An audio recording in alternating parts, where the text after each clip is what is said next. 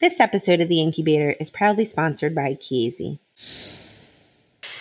Okay, I have a paper, Spontaneous Resolution of Post-Hemorrhagic Ventricular Dilatation in Preterm Newborns and Neurodevelopment. Oh, you're going to have to help me, I think, with this. The first author, Emile. Oh, that's a hard one. Émilie Gros-Boivin. That was hard. Nice. I like First that. of all, the L, the X is not is silent. Well, that's good to know. But I think it's Gros-Boivin. And I may be even wrong. But yeah. All right. Okay. The L and the X are silent. I learn something new every day. Okay. This is in pediatric research coming to us from Canada. And the question is basically, if you have post-hemorrhagic ventricular dilatation, does resolution of the ventriculomegaly, without intervention, predict a better prognosis? So, I'm going to preface this with saying they used a lot of the guidelines based on the Elvis trial. If you're not familiar with the Elvis trial or the Elvis study group, that's the early versus late ventricular intervention study in post-hemorrhagic ventricular dilatation. So they were really trying to answer the question, does early versus late treatment benefit developmental outcomes? Is there a threshold in which we should be treating babies? So a lot of the parameters come from that work. So the inclusion criteria was consistent with those studies. They used, it was a multi-center retrospective cohort study of newborns born at less than or equal to 34 weeks gestational age, who had cranial ultrasounds with IVH grade 2, 3, or 4 using Volpe's criteria and performed in the first 6 weeks of life. So they were reviewed, those babies were reviewed, then to identify newborns meeting the criteria for post-hemorrhagic ventricular dilatation. And they used the definition as a ventricular index greater than the 97th percentile for gestational age and an anterior horn width greater than 6 millimeters. And that was, again, if you're not familiar with the Elvis trial, that was the lower thresholds for intervention. So they identified these babies who had post-hemorrhagic ventricular dilatation, and then survivors, so lots of these babies died, and we'll talk about that in a second, but of the surviving babies, they were divided into 3 groups. Group 1, spontaneous resolution of PHVD, which means kind of dropping below those thresholds. Group 2, persistent PHVD without intervention. And Group 3, progressive PHVD receiving neurosurgical intervention. Like I said, they were considered to have spontaneous resolution when both lateral ventricles returned below those ventricular index of the 97th percentile or the anterior horn width less than 6 millimeters without any intervention. Obviously, it was classified as having bilateral when both lateral ventricles met the criteria, and unilateral when only one lateral crossed the threshold. And of note, there was no systematic protocol for the management of PHVD at those institutions during the study period. However, they say newborns were typically considered for intervention once they crossed the threshold for severe PHVD, and they had a kind of a consistent group of neurosurgeons that would make the decision together to intervene. For a reservoir or something, right? That's right. Okay. And they'll talk about the types of interventions. And in general, lumbar punctures were not routinely performed for the management of PHVD, which has been studied, and there's not a lot of consistency on the recommendations for that and who's doing what to manage PHVD with lumbar punctures. In terms of the neurodevelopmental outcomes, at all the study center, the newborns with PHVD were referred to neonatal follow-up clinic regardless of gestational age of birth. They had developmental assessments at 4, 9, 18, and 36 months corrected age. Diagnoses were made by specialized pediatricians as part of the neonatal follow-up clinic on or around the 18-month follow-up visit. Epilepsy was defined as the use of anti-seizure medication in 18 months. And then the gross motor function classification system was extracted from the 36-month visit, if available. And they were looking for global developmental delay, which was defined as a significant delay greater than or equal to 2 standard deviations below the mean on standardized tests in at least 2 developmental domains. And then they had a primary outcome of severe neurodevelopmental impairment, defined as the presence of global developmental delay or cerebral palsy with a gross motor function classification system score 3 to 5. Okay.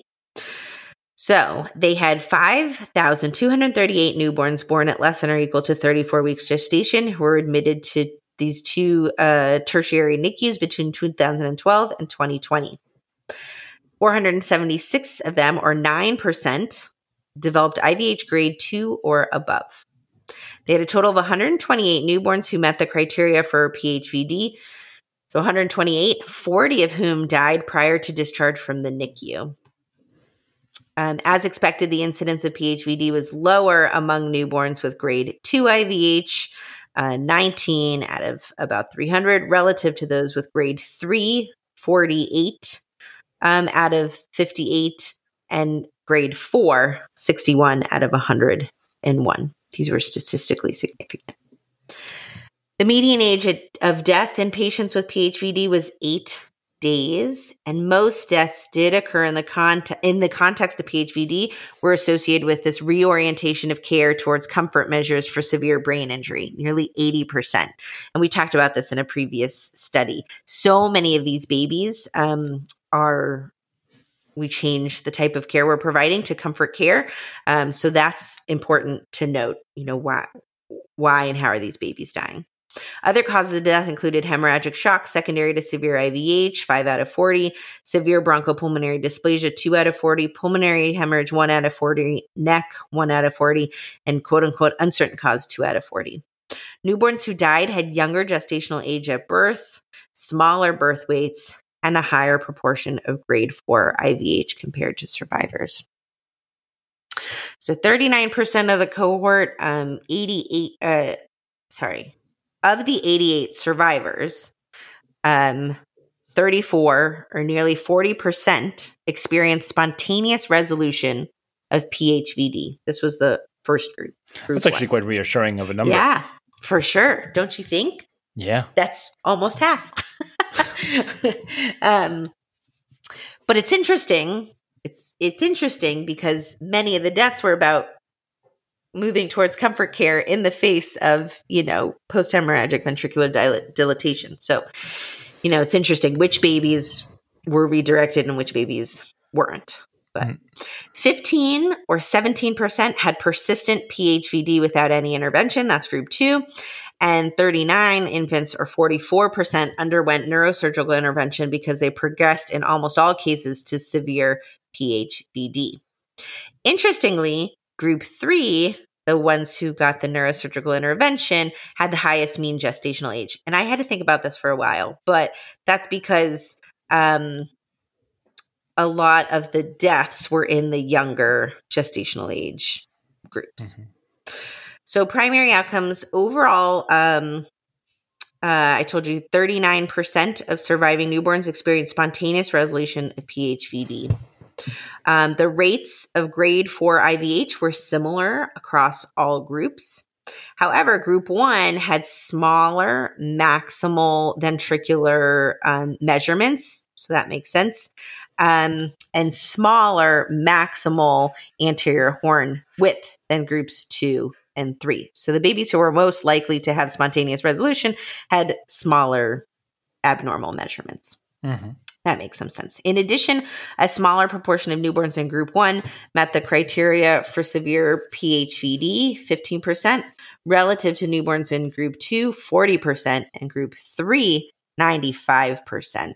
So the babies who got intervention were more likely to met criteria for severe post-hemorrhagic ventricular dilatation. Newborns in group 1 were also less likely to have bilateral than those in groups 2 of 3, 47% versus 93% versus 100% in the group 3. Mm. Of the 19 surviving newborns with unilateral PHVD, 95% experienced spontaneous resolution and none received neurosurgical interventions. I think that's useful. I feel like we have a lot of babies who have this unilateral ventriculomegaly that we're not sure what to do about, but 95% had spontaneous resolutions. In group 1, the median time interval between diagnosis and spontaneous resolution was 14 days. I think that's also very valuable because if it's going past that, then you should give it a second thought. In group 3, the median time between diagnosis and diagnosis of severe PHVD was 6 days. I think that's also very interesting because it gives us some what to expect in terms of progression. And the median time between PHVD diagnosis and the first neurosurgical intervention was 12 days. I thought that was very interesting. Okay, of the 39 newborns in group 3, so the babies who got intervention, 37 out of 39 crossed the threshold for severe PHVD prior to the first neurosurgical intervention. 2 newborns received an intervention without crossing the severe threshold because the dilation was progressing so rapidly. 6 newborns in group 2, so PHVD that did not regress but no surgical intervention, crossed this threshold for severe PHVD, but either remained close to the severe threshold or experienced ventricular decompression below the thresholds within a few days, so never underwent intervention. So about the interventions, ventriculo-subgaleal shunt was performed more often than ventricular reservoir. So 21 out of 39 babies got ventricular subgaleal shunt, and 9 out of 39 got ventricular reservoirs as a temporizing measurement. The rate of conversion to ventricular peritoneal shunt was 90% for those babies who got the ventricular subgaleal shunts, and was 78% for those babies who got the ventricular reservoir. There's some other data about shunts, but I'm going to delay that for now. Fair enough. Oh, hello. Group 1 had the lowest rate of severe neurodevelopmental impairment, 15% versus 18% in group 2 and 66% in group 3. In comparison to group 3, group 1 also had lower rates of CP, 19% versus 46%, and particularly of quadriplegic CP, 8% versus 29%. And they had lower rates of CP with low gross motor score, 8% versus 31%.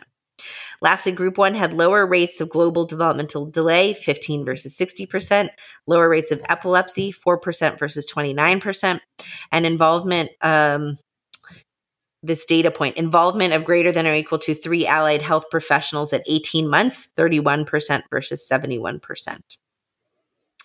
In regression analysis, adjusting for gestational age and IVH grade, for every 1 millimeter increase in maximal anterior horn width above the 6 millimeter threshold, the odds of severe neurodevelopmental impairment increased by 19%. Mm-hmm. Not surprisingly, newborns with grade 4 IVH in group 3 had significantly higher rates of CP than newborns with grade 4 IVH in group 1. So, what they were trying to answer was, if we intervene on these babies, can they have similar neurodevelopmental outcomes to the babies who resolve on their own? And I think the answer is no. Yeah. But I think in terms of prognosis and anticipatory guidance, having quick resolution spontaneously of ventriculomegaly is a good prognostic sign. Agreed. This podcast is intended to be purely for entertainment and informational purposes and should not be construed as medical advice. If you have any medical concerns, please see your primary care professional. Thank you.